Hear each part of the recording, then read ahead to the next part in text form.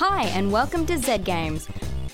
Recorded live at 4ZZZ Studios in Brisbane and broadcast nationally over the Community Radio Network, Z Games brings you the latest gaming news, reviews and interviews from across Australia and around the world.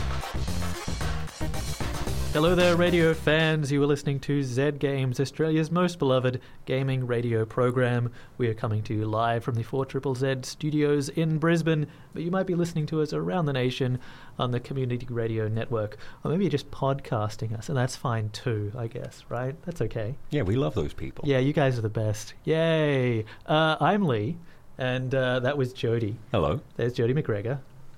Razor is manning the machine. Hi. There he is. What are we talking about on this show? Lee, you and I have been playing Metal Gear Solid 5: The Phantom Pain. Yes, we have. It's another stealth game starring our favorite secret agent Snake. Yeah. Or one of the snakes. One of the various snakes. Yeah. He's, is he Venomed Snake? Yes, Venom Snake. Yeah. And a dog, right? Yeah, There's a D-Dog. dog. Have you both got the dog? Yeah, Yeah. got the All dog. right. Just wanted to check. And there's a horse. Yeah, but there's a dog. Big fan of both the dog and the horse. But Oh. we'll get to that later. Yeah, all right. Yeah. Jody, you have been playing Warhammer 40k Regicide. Yeah, the new Warhammer 40,000 game is chess, but chess with space marines and orcs and guns. So your chess pieces, your pawns have guns now. Yes, they do. I feel like that would be an improvement. Sort of. Well, then this might be the game for you. But let's get this episode started with the weekend gaming news headlines. Mr. Jody? Sure thing. Metal Gear Solid 5 publisher Konami has denied that they are walking away from AAA game development, responding to claims made by French site Gameblog earlier this week. A representative said that they would continue to develop games for popular franchises such as Castlevania, Silent Hill, and Metal Gear Solid. The claims follow the departure of technology director Julian Merceron, who developed the Fox engine that powers both Metal Gear Solid 5 and Pro Evolution Soccer. This is the latest indicator of internal turmoil at the company, which has been accused of having oppressive work conditions for its employees. So these are all good franchises that have in the past kind of been overseen by the auteur who was in charge of them, right? So if they want to keep making games in the Silent Hill and Castlevania and Metal Gear Solid franchises without anyone who ever actually knew what they were doing, in series that really were hundreds of people worked on them, but you could get a sense of the singular genius madman who was holding that whole project together. Well, I think Silent Hill is the one that bounced around the most, but even that had Akira Yamaoka doing the music for almost all of the games in that series, so that there was at least something unifying it thematically.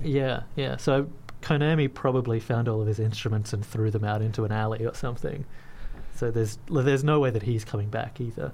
Well, from what I understand it, Konami makes most of its money now from licensed pachinko machines. Yes. Because that's a massive business in Japan. It's essentially just pokies, but it makes tons and tons of money, and the new Castlevania machine is making them a lot of money. Like, if you want to play the new Castlevania, you have to play a pachinko machine called Castlevania Erotic Pachinko. And I would play that at the drop of a hat, yes. So I could see why that would make money. Yeah, so the not quite as money-making video game industry is sort of a secondary consideration to them. I understand that. Yeah. It's sad, though. It really is. That they're just maybe going to keep making Pro Evolution Soccer games forever. Well, because they don't have to change them. They just have to print a new disc every year. Those are the games that don't have auteurs. Yeah. Video game voice actors are currently voting on whether to go on strike in order to resolve a negotiation over contract terms.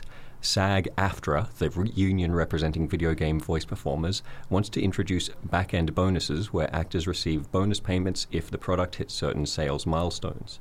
This is common in film actors' contracts, but not for video game voice actors.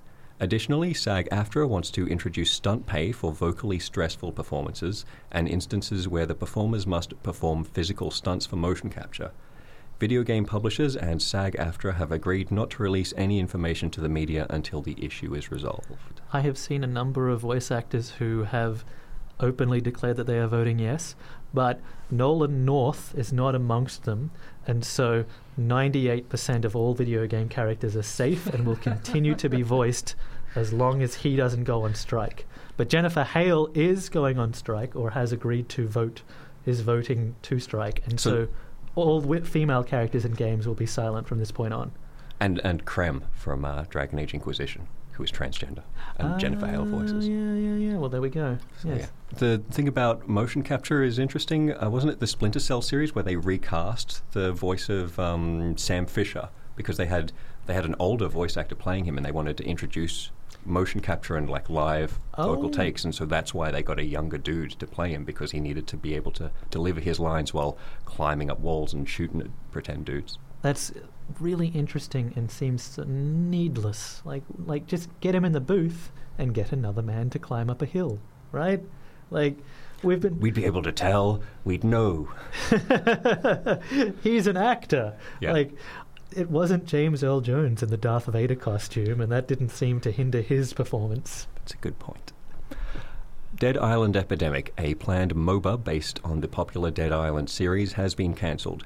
The game is currently in open beta, but all servers will be deactivated on the 15th of October. Incentives will be given for players who want to spend any remaining currency before the servers shut down.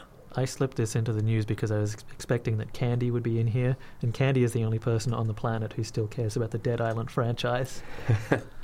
But she doesn't play MOBAs, so you know that's why that failed. Mm-hmm. Yeah. The Hitman reboot has been delayed. Previously expected for release in December, the new date is March 2016. A statement by IO Interactive said that the delay was due to the developer wanting to launch the game with more content.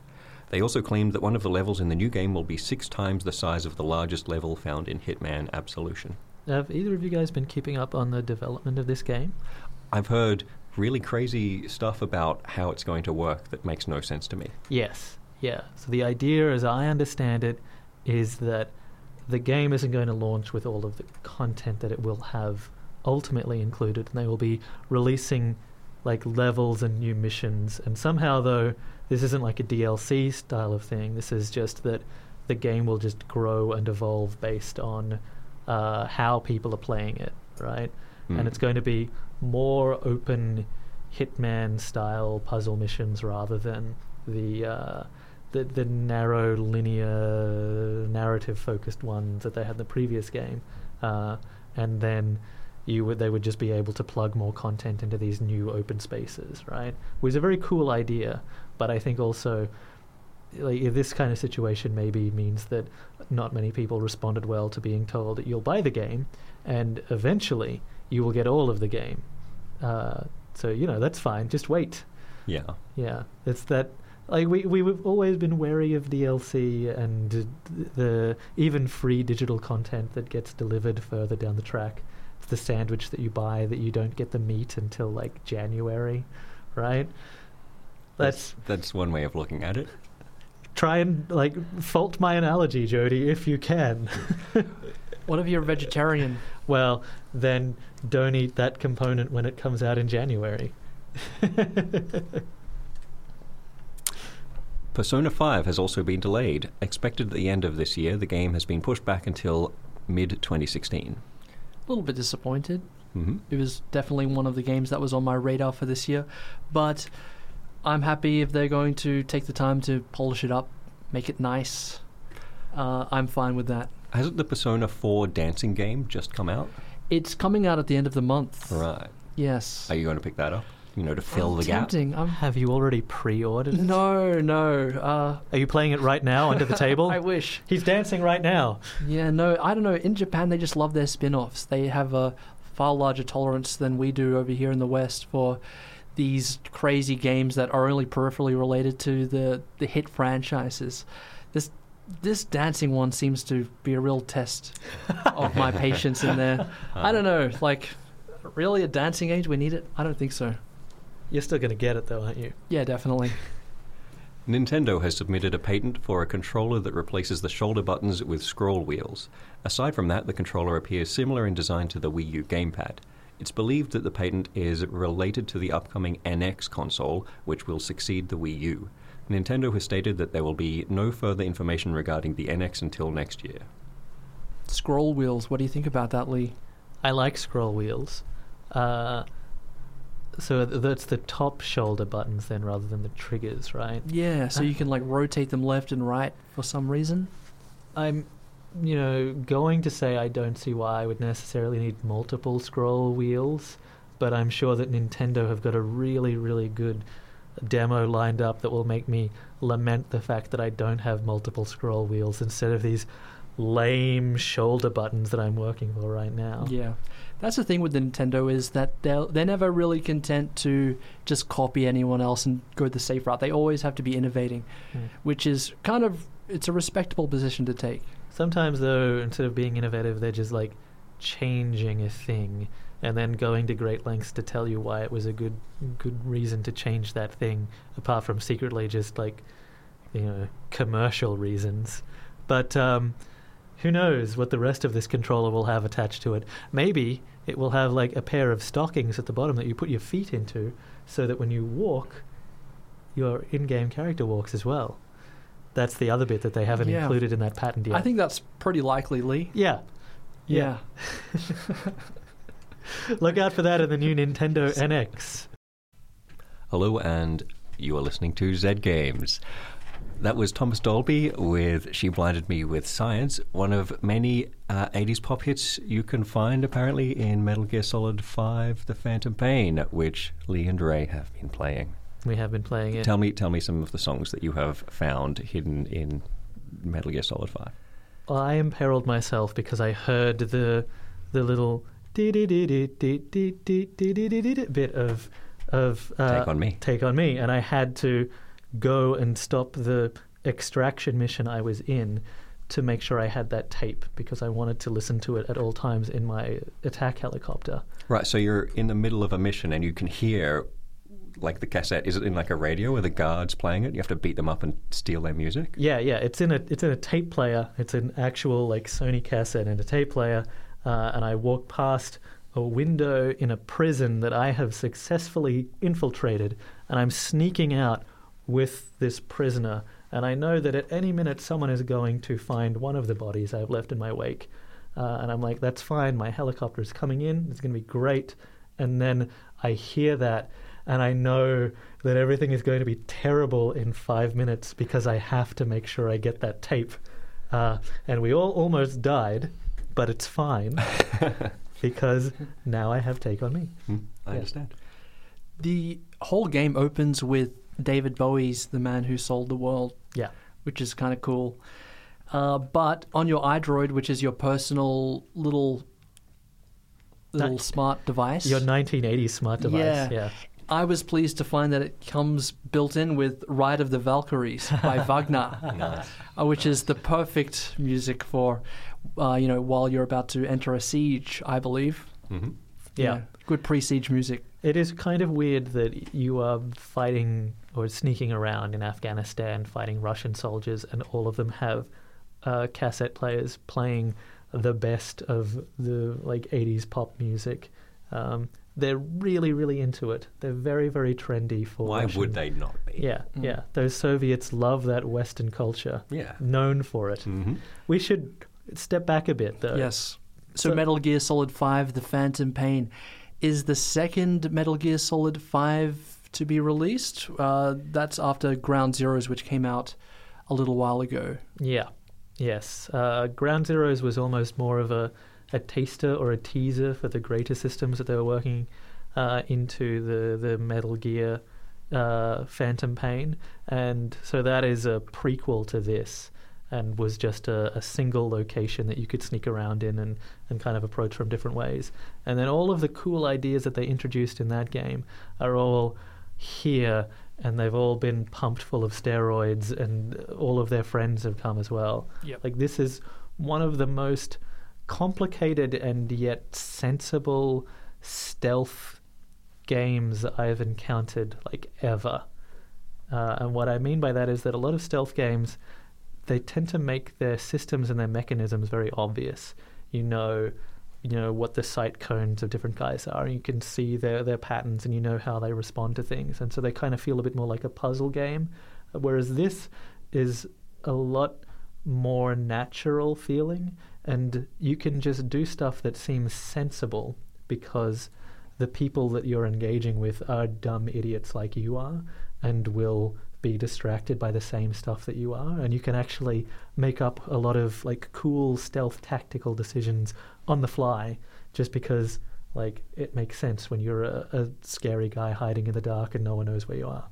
Does that mean, like when you say that it's sensible stealth, does that mean you can't hide in front of someone and then they just won't see you? Yeah, basically. Like you have to be hidden. You can, if it's dark though and you're like crouched down in grass and they don't have a torch and they're just like looking out because they saw a flicker of movement, they will at least come and have a cursory glance in the area and then they'll be like, oh, well, it was something, and then they'll walk Rats. away. Yeah. Yes, yeah.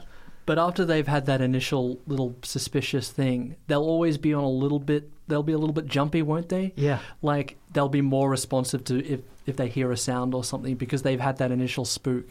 Right, Yeah. so they never go all the way back down to their base state of alertness. It depends. Like, even that's done in a very natural way. Like, if it's like nothing, if you've done nothing, then they'll just be like, whatever. But if you've done something slightly weird, if something's a little bit off, like you hear them radioing in and they get advice back. And so that determines what they do. And sometimes they'll be like, it's nothing, stand down, it's fine, have a nap. And then other times they'll be like, look, stay on alert because we're not really sure who's out there. And so the fact that you can never really be too sure how they're going to respond if you make a little mistake like that is fascinating and always keeps you on your toes. We should talk about this, though, for people who don't know what a Metal Gear is, like me. Yeah. I had to learn. So it's a big departure from the series in a lot of ways, but narratively it is sort of like the missing link in the very middle of the story, where one of the characters is having a transformational kind of episode. Think of the Star Wars saga when Anakin transitions into Darth Vader. This is like that sort of key part of the story. We know what happens before, we know what happens after. This is like a time of change for this central character here. To be clear, though, unlike the transition of Anakin Skywalker into Darth Vader, this is cool and fun and something that you actually want to see and doesn't ruin the character that you already thought was cool. Yes. So the world of Metal Gear Solid is interesting. At first glance, it seems like it could be just your old gung-ho battlefield military dude, but there's actually a kind of sci-fi element at work. We've basically got the Avengers, evil and under the influence of the Russian government here. That's the world that we live in here. Yeah, sort of. Like that's that's an incredibly truncated version of that. It's a world of, the series has always been obsessed with the Cold War and with conspiracies and with secretive groups manipulating world history. And so in this game, you hear about, the CIA, and you hear about the mysterious side group Cypher, who are led by Zero, and Cypher have their own stealth unit called XOF, and you used to be part of a group called FO. Like, there's a lot of, like, they just keep throwing out all these different organizations who are trying to screw over everyone else. But if you're fresh to the series, which I think a lot of people might be coming into this one because it's the first one on the PS4, it's one of the first ones in a long time that's been on the PC, and it is also a massive departure gameplay-wise than the previous ones. You can actually come into this fresh and just like let this mania wash over you and enjoy a really fantastic like open-world stealth game. The core thing to remember is that you are Snake, also known as Big Boss, also known as Venom Snake, previously known as Naked Snake. You are Snake. Let's rush past Naked Snake. Yeah. You're a man with an eye patch and a beard, voiced by Kiefer Sutherland, who is in charge of a secret military organization called the Diamond Dogs. You're trying to build up the Diamond Dogs. They never mention why you're obsessed with David Bowie, but that's fine. Why wouldn't you be? Exactly. And so you've got a shadowy enemy that you are fighting while you're also engaging in paramilitary operations in Afghanistan and Africa. Is that it? That's the gist of it, yeah. Yeah. Now, previously in the game series, we were treated to very long expository cutscenes So that meant that if you were a stranger to the series trying to infiltrate, I guess, if you will, the series as with fresh eyes, it was very hard because you had to extend your patience to deal with these huge story things that just came out of nowhere and lasted anywhere between 15 to 45 minutes. Yeah, wasn't the ending to Metal Gear Solid like an 80-minute cutscene? Crazy, yeah. So thankfully here, the story has been sort of pushed into the background almost. We don't have any of these very long cutscenes, although there are some. But you can go hours and hours and hours without even Keith Sutherland saying more than a handful of grunts or sentences. Mostly he does sort of go, meh. Like that's his line, is just scratches his chin and says, meh, and then everyone talks at him. And I'm happy with that. I think he must be very expensive to hire. Mm-hmm. Yeah. So Metal Gear Solid 5 stars Venom Snake. He's an infiltration specialist and all-around badass. So what you got is an open world Afghanistan, and your chopper flies you into these little drop zones, and then all of a sudden you've got this little facility that you have to infiltrate or do whatever on your mission. Mm-hmm. Yeah. What I like about it is that so much of the game is spent in this open world that responds really naturally to everything that you do. And bits of it will kind of communicate with other parts as well. And yet, for an open world game, it still manages to pace itself really well, like a more linear game. It has this home base thing that you keep returning to because you want to be building up stuff and talking to your troops and hanging out The mother there. base. The mother base, yes. So you'll be doing a single mission and you can keep going and you can just keep going and exploring and doing stuff, but you can also, I find myself just hopping a chopper back to the base just to take the moment to like reset myself mentally. But also you do the same thing for Snake, because if he gets into any kind of firefights, he gets splattered with blood, right? And you have to keep taking him back to Mother Base to take a shower, because then he will also be mentally refreshed and will respond slightly better to combat scenarios in the field. So the game keeps you packaging up your gameplay into these little moments, rather than just that thing that happens in all open world games where you just sort of hit that ennui moment of everything just is extending out, and it's very, like it gets a bit dull in the lull points in the middle. But here they've taken that out cleverly. So Metal Gear is a series that has been going for like 20 years now. The first one came out on a Japan-only PC system, and then was ported to the NES in the 80s, and no one likes that port, apparently. It was big in the PlayStation 1, and then big in the PlayStation 2, and then big in the PlayStation 3, and then also had the PS Vita or PSP games. Like, all of these, Yep. like, they have... like, the Metal Gear Solid has really been very good to Sony. And they've also been very different. They keep reinventing themselves. So the previous ones were all about mostly being in an enclosed facility and sneaking around, right? Yes. And that kind of put me off. I felt like those other games were a bit too claustrophobic, and I never really wanted to play them. And I thought that the way that they did stuff with stealth looked boring, and I didn't realize that actually a lot of the things that I find really fascinating, the attention to detail in here, is all stuff that has been in there since the very early games as well. Like since, well, not like the NES one, but since like the PS1 and PS2 games. Like being able to climb in a cardboard box and hide. Well, that is a mainstay, and that's very important, and the best way to hide from anyone. But stuff like you can shoot a guy's radio and destroy it, and he won't be able to call in for reinforcements. And they take that to weird extremes in this case. So if a guy starts to call someone on his radio and you shoot the radio or you shoot him, that will also concern the person on the other end of that radio, and you are in just as much trouble if you if you do that. Like, that's no way of stopping reinforcements from coming in. You actually have to be a lot more thoughtful if that happens. What do you do in that case, Ray? What do you do? If the guy calls in reinforcements. Yeah. You see a guy who spots you and calls someone on the radio. What have you done in this game? Well, what have I done to get to that point? To get out of that point? What to get out of that point? Well,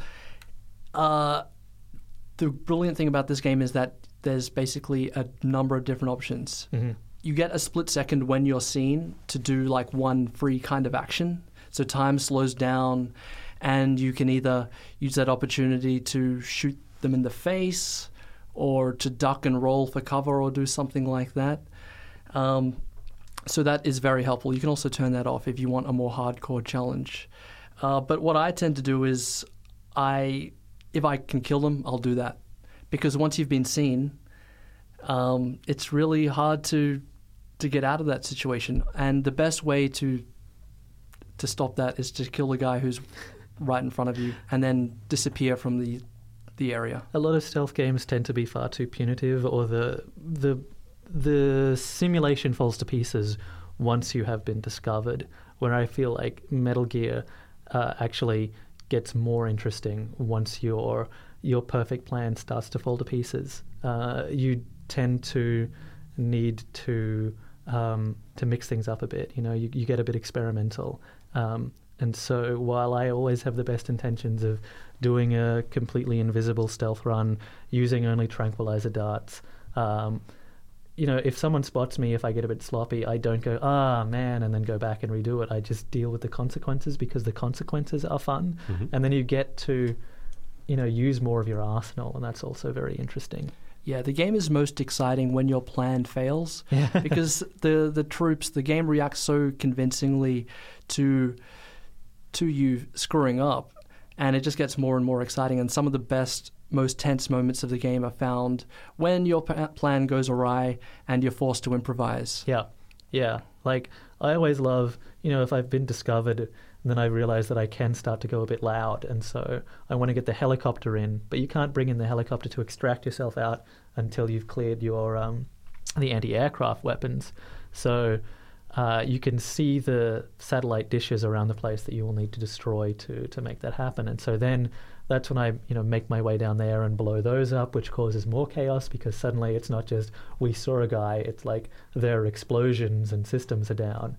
And so as this plan is happening on the fly, and I'm having to like call in helicopters and knock people out and stuff, like there's this swirling chaos that builds out of that one decision. It's really that moment where you get discovered is the butterfly that causes the storm somewhere else. So what kind of tools do you have?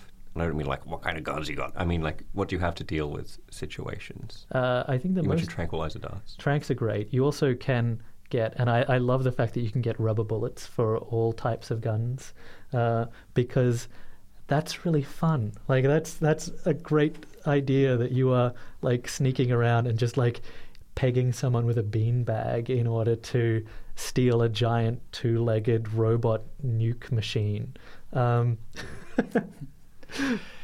Snake also has a robotic arm, which is handy for punching dudes, but he can also sort of flick it around, and it makes a weird robotic noise that guards just have to wonder about what the hell that is. You also have an unlimited supply of empty magazines, so like gun mags. Right. And you can throw those. And that's sort of my favorite. That's my go-to tool, is you can just sort of lob them over a box or something, and then the guy hears it and he goes over to investigate. While his back's turned, take that opportunity to dash. You can get your robot arm out and smash him, or you can just alternatively just go to the next little thing of cover. Mm-hmm. My absolute favorite thing to do in the game is that if you sneak up on someone and then you draw your weapon on them, Kiefer Sutherland will use one of his 2 lines that he's been paid to say, and he'll be like, "Hey," and you hold them up, and they are held at gunpoint, and you can ask them for information about like where the cool stuff is held in the mission, and then you get them to lie down on the ground, and then they're out until there's a full like base-wide state of emergency, when they will be free to get back up and chase after you. But it is a really great way of taking people out of the fight, because if you just knock someone out, if they'll be stunned, but they'll wake up, and then they might try to figure out why they're on the ground and unconscious instead of on their usual patrol. And tranquilizing guys has certain limits as well, but you can just hold anyone up and make them eat dirt. It's great. Yeah. Or you can grab them from behind and get them in like a headlock, from that position you can choke them out, stab them in the throat, or interrogate them. So whichever one of those things sounds cool. Now, once your target is unconscious, you have access to a device called the Fulton device. The Fulton extraction device. Which is basically some kind of miniature hot air balloon that whips them at a high pace back to your mother base, where they are convinced, forcibly or otherwise, to become a part of your team. Yeah, that's one of the reasons that you have a real... you actually have to make a choice about whether you're doing a stealth mission and whether you're going no kill or whether you actually are going for expediency. A lot of games do try to make you make that decision, like Dishonored is one, but the conditions that surround them seem kind of arbitrary. Dishonored is a game that sort of punishes you for being an assassin, even though it's a game where you're an assassin, whereas here the decision is based not just on that idea of wanting to go through non-lethally, but then also anyone that you actually just knock out and then extract becomes a valuable resource, and they just join your team, and you see them walking around your base later on, and they're like, "Hey boss, thanks for getting me out of there and letting me join your team." That's great. They actually say that. Yeah, and hilariously around your base you can just use people as punching bags, like just for fun, to practice your punching or to practice your throws, and they always thank you for the privilege. They say, "Hey boss, why don't you train with me?" And like, that's all you can do. Okay. Yeah. The first thing you do when you land in Mother Base actually is that a guy salutes you, and you see a prompt with a hand come up that says R2, and you assume, okay, this is a contextual button. You press it and you just punch him in the face, and he thanks you for it. It is absurd. Now, all the goings on at Mother Base, they actually have a real tangible effect on the gameplay. It's not just a little mini-game kind of distraction. Like, you've got different teams at your disposal, a combat team that you can send out to do missions that get rewards, earn you currency, or even extra recruits for your team. There's a research and development division, which if you build up, gains you access to the latest weaponry. That's how you sort of get access to better guns and different weapons, etc. And a medical unit, that helps you out in the field and stuff like that. Yeah, there's like intel as well, so you get information about what's happening around you in the field. The stuff on the base builds back into the stuff that you're doing in the stealth missions, which is really, really great. It's a really dense game. There's a lot going on. It's very deep. And it's also really cool that in this one, you've got the support of your little army guys, your team. In the other previous games, you're alone. You're behind enemy lines. If you were caught, you'd probably get tortured, but they would deny your existence. Here, like, if you need help, it's there for you. You can call in a chopper to extract you if you want, or to give you covering fire while you disappear. While playing Ride of the Valkyries. Yeah, that's right. You can call in like supply and weapon drops in case you run out of C4. It's just there at your disposal. So you really get the feeling that you've got the support of your allies. You have friends in this game, and you kind of think of them like that because they really like Big Boss, which is you. So you want to like them, even though these are characters who go on to be in later games or earlier games in the series, but later chronologically, these are villains that you fight in the game. So that's a fun thing. They really humanized these weirdos who all have names like Ocelot and stuff like that.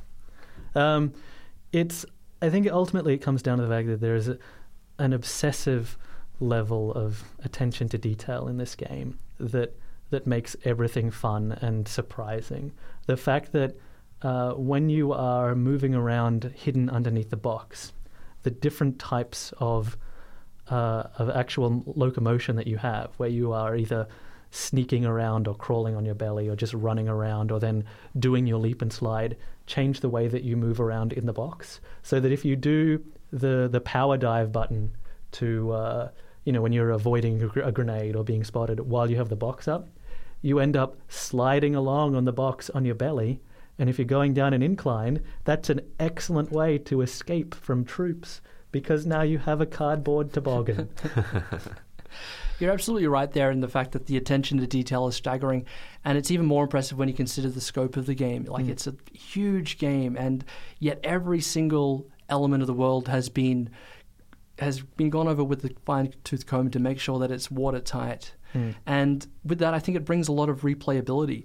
Even though I've sort of charged through the missions, not really caring if I got spotted just for the sake of progression, you can go back and do missions again if you want to get that fabled S rank, which is going in there without being spotted and without killing anybody.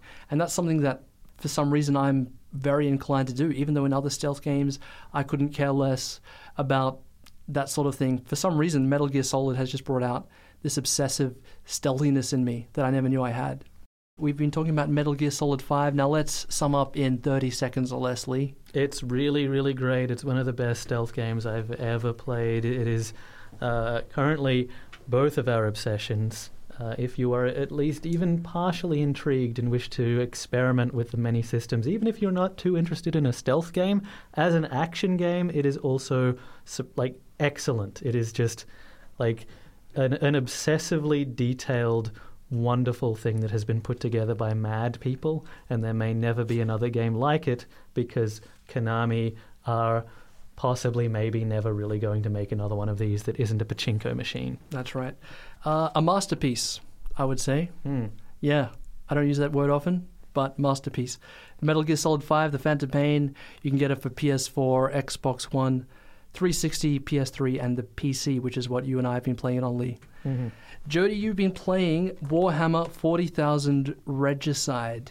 Yes, I have, which is sort of a chess game, but it's also a strategy game, and it's also, being a Warhammer 40,000 game, about Space Marines shooting up orcs, as they all are. Did you ever play Battle Chess, the old Interplay chess game? Yes. Yeah, right. So that's like regular for real chess, only with cool animations, so that when your queen takes a rook, you see some lady with a crystal ball shoot lightning at a living castle that explodes. And it just makes chess slightly more fun for easily bored teenagers, which is what I was playing Battle Chess.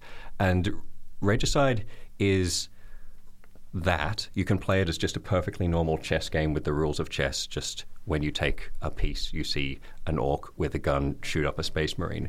But then there's the other half of the game, which you play in a completely different mode, where at the end of each turn of chess that you play, you go into this thing called the initiative phase, and suddenly each of your pieces has these special abilities you can power. You have like 3 points a turn to spend doing stuff, which might be throwing a grenade or activating a shield or using like one of your queen's psychic powers, which turns it into a completely different game. Like percentages pop up over the heads of your enemies, like in XCOM when you're choosing who to shoot, and you whittle away their hit points, and then you run out of points in the initiative phase, and then you just go back, and then the computer plays a turn of chess against you and then does the exact same thing. Oh, weird. Is that disjointed? It is at first very disjointed, because when you take a piece in the movement phase where you're just playing chess, it's just like knight takes pawn, bish bash bosh, over and done. Whereas when you shoot at someone in the initiative phase, there's like, now you have a 60 whatever % chance to hit, and when you hit, you knocked off like 3 hit points and a point of armor. A little bar over the head went down. It seems much less decisive at first. It's just like playing a regular game of chess, only every 3 or 4 turns somebody extra dies who would not normally have died. But then once you figure it out, there are a lot of combinations of those abilities you can get into, and suddenly it does actually become important. It really clicked for me when I stopped playing the actually kind of boring campaign mode against the computer and went and played it against actual humans on the internet. Because Regicide keeps all of the advanced rules of chess as well as the regular rules, stuff like castling and promotion and en passant captures and all of this. When you play against someone on the internet and they castle early, you realize, you know how to play chess. You actually know what you're doing. And then I use the rules of Regicide to hammer them, and I feel really good about it, because there are a lot of moves that make sense in chess, like staying away from the edges and like dominating the middle, that are terrible moves in Regicide, because if you take the edges in Regicide, it's a lot easier for you to shoot inwards. Ah. So you do the exact opposite of what you're supposed to do in chess, and you can dominate someone who is much better than chess at you. So what I like about this game is that I'm really good at it on the internet, whereas actual chess I suck at. So this is chess for thugs Yeah, who wish basically. to beat up nerds. If you're good at XCOM and bad at chess, this is for you. Do you think that people who are good at chess will be drawn to this? No, they'll hate it. They're like purists. Well, no, because you can play in the classic mode where you are just playing chess with some very brutal animations. And in that mode, it is a fine chess game with like 6 different levels of AI, and the top level is actually pretty smart. And those animations are really gory. I wish Candy was here to hear about them because she would love them. Like, your knights are guys with jetpacks, which explains why they can move over the other units. See? Yeah. That makes more sense than horses. Yeah, wait. Yeah. So when they use their jetpacks to take a pawn, they fly down out of the sky with a chainsword, which is a chainsaw crossed with a sword, and just carve someone in half with it, and blood sprays all over your black and white chessboard, and it's beautiful. Mm-hmm. I like the concept of the chain sword. I think it's a cool word as well. That's because you're still a teenager on the inside. Yeah, so like, is it an 8x8 sort of grid, just like chess? So Yeah, it is actually a version of chess. Yeah, it is, Yeah. totally. In the campaign mode, though, it sometimes pops bits of terrain down on the board that can't be crossed. So when you're just playing like in skirmish mode, where it's just a 1 versus 1 game, it's a real chessboard. But in the campaign, every now and then parts will be blocked off, which is actually really annoying because one of the other advanced rules that it includes is stalemate. So if your opponent can't make a legal move, it's a draw, no matter how much you are beating them by. If at any point all of their pawns are, stuck against a piece of terrain and can't move forwards, and you've killed everyone else, then stalemate, and you have to go back and do the whole mission again because you didn't win. That was just a draw, according to the dumb rules of dumb chess. That sounds tedious. Yes, there's another reason why I suggest getting the hell out of the campaign mode. It's not where the best part of this game is. Stalemate makes sense in real chess because it makes the ending more tense. You don't have that thing like you have in StarCraft or whatever where you're winning, but you have to track down that one guy on the other side of the map to just prove that you've won, and your opponent has nothing they can do except annoy you. Your opponent, even if you're winning them, you're defeating them in chess, still has a chance to force a draw. But if it's the computer doing that because of the dumb layout of the map, then that's annoying. Jody, you've been talking about Warhammer 40,000 Regicide. That's available for the PC? Is it Yeah, available it's for any coming to other? tablets later, but at the moment it's only on the PC. Cool. Thank you very much, Jody. That's going to bring us to the end of this week's episode of Zed Games. Thank you very much for your company. We'll be back next week at the same time. If you'd like to know more about the program, we have a blog, which is zgamesau.net. Check us out on Twitter and Facebook, ZGamesAU.